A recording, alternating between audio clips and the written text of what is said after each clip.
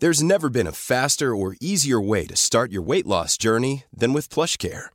PlushCare accepts most insurance plans and gives you online access to board-certified physicians who can prescribe FDA-approved weight loss medications like Wegovy and Zepbound for those who qualify. Take charge of your health and speak with a board-certified physician about a weight loss plan that's right for you. Get started today at plushcare.com/weightloss. That's plushcare.com/weightloss. plushcare.com/weightloss.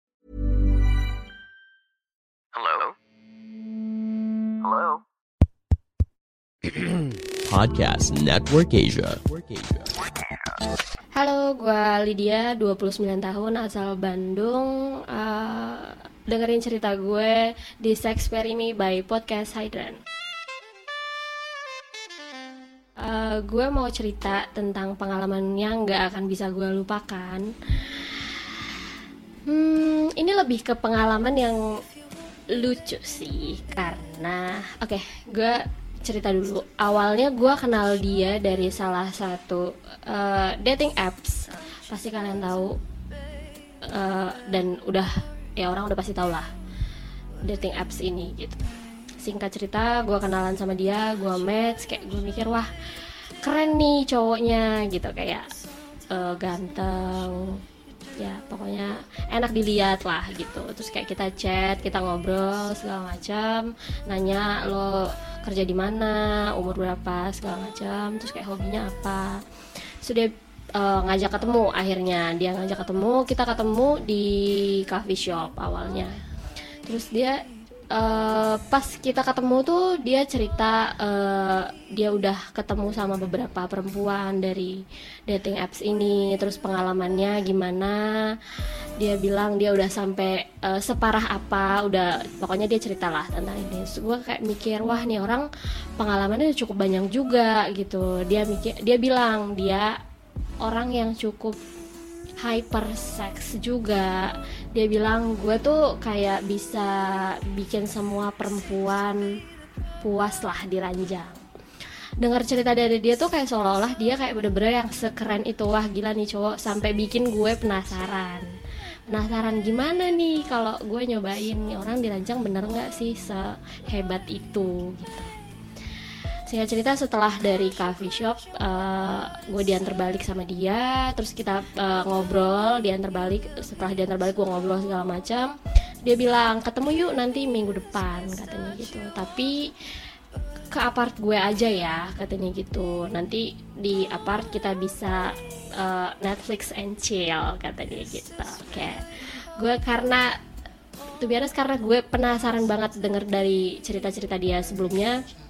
Gue memutuskan untuk ya udah nanti lo jemput gue aja, kita ke apart gitu. Setelah udah sampai di hari H, dia jemput gue, kita ke apartnya segala macam. Awalnya kita beneran Netflix dan kita menghabiskan satu film, gak bohong. Setelah itu dia mulai ya biasalah kalau laki-laki kan tangannya mulai meraba-raba kemana-mana. So gue kayak wah udah mulai nih gitu. Ya udah akhirnya udah mulai segala macam. Kayak dia bilang kamu nggak mau do blowjob ya ke aku gitu, karena aku udah kepalang nih gitu. Kalau kasarnya kalau orang bilang udah sagapung lah katanya gitu. Segala ya dia mulai membuka celananya mandiri sih bun, dibuka celananya sendiri. Gue yang kayak ngeliat agak shock pas ketika celana udah dibuka, wah kok kecil gitu. So aku kayak oke, mungkin nanti ya mungkin karena belum bangun kali ya gitu. Terus kayak ya udah gue mulai pertama gue pakai tangan dulu, cuman setelah cukup memakan waktu pakai tangan pun nggak berhasil gitu. Ya udah gue coba, ya gue langsung lah memainkan mulut gue gitu. Terus kayak udah ada tuh, gue udah capek sampai kurang lebih 5 menit titiknya nggak bangun-bangun, sedih banget ya. Jadi gue tuh kayak, tapi kayak maksudnya gini loh, kayak lucunya kan selama ini cerita kayak lo bisa memuaskan perempuan di ranjang segala macem, tapi bahkan titik tuh nggak bisa bangun gitu. Lo udah ngegrepe-grepe gue sampai kayak gimana, tapi titik tuh nggak bisa bangun, jir gitu. Gimana ceritanya? Terus yang bikin puas tuh dari sebelah mana? Gue nanya akhirnya ke dia. lo nggak nyaman sama gue, karena gue mikirnya kayak oh mungkin ada orang yang nggak nyaman, jadi bisa jadi kayak hasratnya tiba-tiba gimana ya. Akhirnya dia nyampein alasannya karena dia sebenarnya punya pacar. Jadi dia bilang dia kayak tiba-tiba keinget lah sama pacarnya, terus kayak feeling guilty gitu. Jadi dia nggak bisa ngelakuin itu. Terus kayak ya terus ngapain lo pancing ya, karena dia bilang gue penasaran sih sama lo, katanya gitu. Lo kenapa penasaran?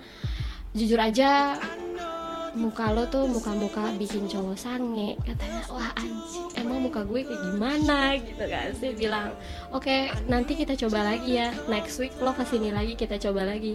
Bener nggak bisa bangun nggak tuh Titit? Gue penasaran sih, maksudnya emang gue secupu itu ya sampai Tititnya nggak bisa bangun gitu.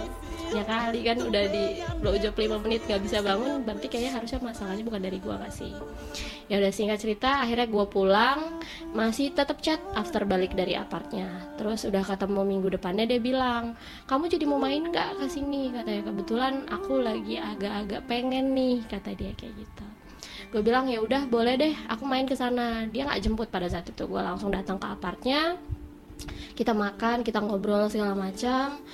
Ya udah langsung lah kita pindah ke kamarnya kan. Terus kayak sama, dia mulailah megang-megang, senyum segala macem kayak gitu. Udah itu dia bilang yuk buka aja deh langsung, katanya kayak gitu.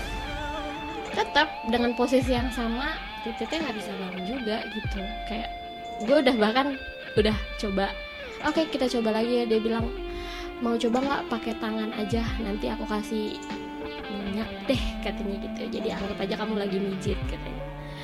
Gue udah coba pakai tangan juga, ya tetap aja nggak bisa bangun. Gue tanya, lo masih feeling guilty sama cewek lo? Enggak sih, itu to be honest, gue sebenarnya nggak sejago itu. Akhirnya dia mengakui kalau dia nggak sejago itu.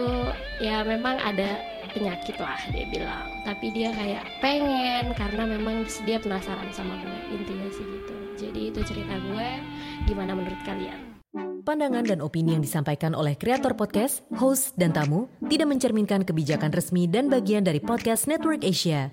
Setiap konten yang disampaikan mereka di dalam podcast adalah opini mereka sendiri dan tidak bermaksud untuk merugikan agama, grup etnik, perkumpulan, organisasi, perusahaan, perorangan, atau siapapun dan apapun.